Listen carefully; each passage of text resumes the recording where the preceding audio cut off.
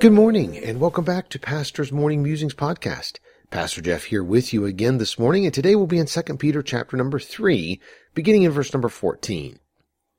Wherefore, beloved, seeing that ye look for such things, be diligent that ye may be found of him in peace, without spot and blameless, and account that the longsuffering of our Lord is salvation, even as our beloved brother Paul also according to the wisdom given unto him hath written unto you, as also in all epistles, speaking in them of these things, in which are some things hard to be understood, which they that are unlearned and unstable wrest, as they do also the other scriptures, unto their own destruction. Ye therefore, beloved, seeing ye know these things before, beware lest ye also, being led away with the error of the wicked, fall from your own steadfastness, but grow in grace, and in the knowledge of our Lord and Savior Jesus Christ. To him be glory both now and forever. Amen. Peter writes to the fact that one day this world we know will be destroyed by the wrath of God. It was the wrath of God that brought the flood, but the work of God had not been finished, so he spared life through the ark and Noah's family.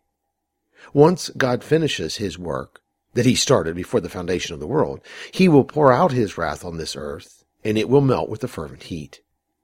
Because of these truths, Peter writes and states, Wherefore, beloved, seeing that ye look for such things, be diligent that ye may be found of him in peace, without spot and blameless. There is no inheritance on this earth for anyone.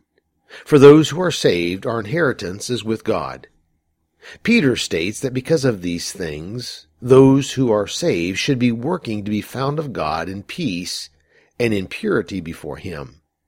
Peter also makes a statement here that I stopped and I mused on again this morning for a moment. Verse 17, Ye therefore, beloved, seeing ye know these things before, beware lest ye also, being led away with the error of the wicked, fall from your own steadfastness. As I mused on this, I asked myself, what is my own steadfastness? Well, it's the strength in my life. It's my own ability or my own stability to stand in Christ. I noticed in verse 18 the word but. The flip side of verse 17 is verse 18. But grow in grace and in the knowledge of our Lord and Savior Jesus Christ. If I am going to not fall from my own steadfastness, then I must constantly be growing in grace and in the knowledge of God. The knowledge of God seems to be the theme or a theme of Peter's second epistle to the church. To know God, I must know his grace. And to strengthen my life, I must be growing in that grace and in my knowledge of him. We spend a lot of time learning about many things in our lives. But do we spend more time growing in grace and in the knowledge of God? That is where our true strength and stability in our lives will come from, our own steadfastness.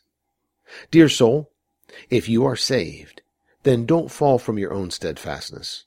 Grow in grace and in the knowledge of our Lord and Savior, Jesus Christ.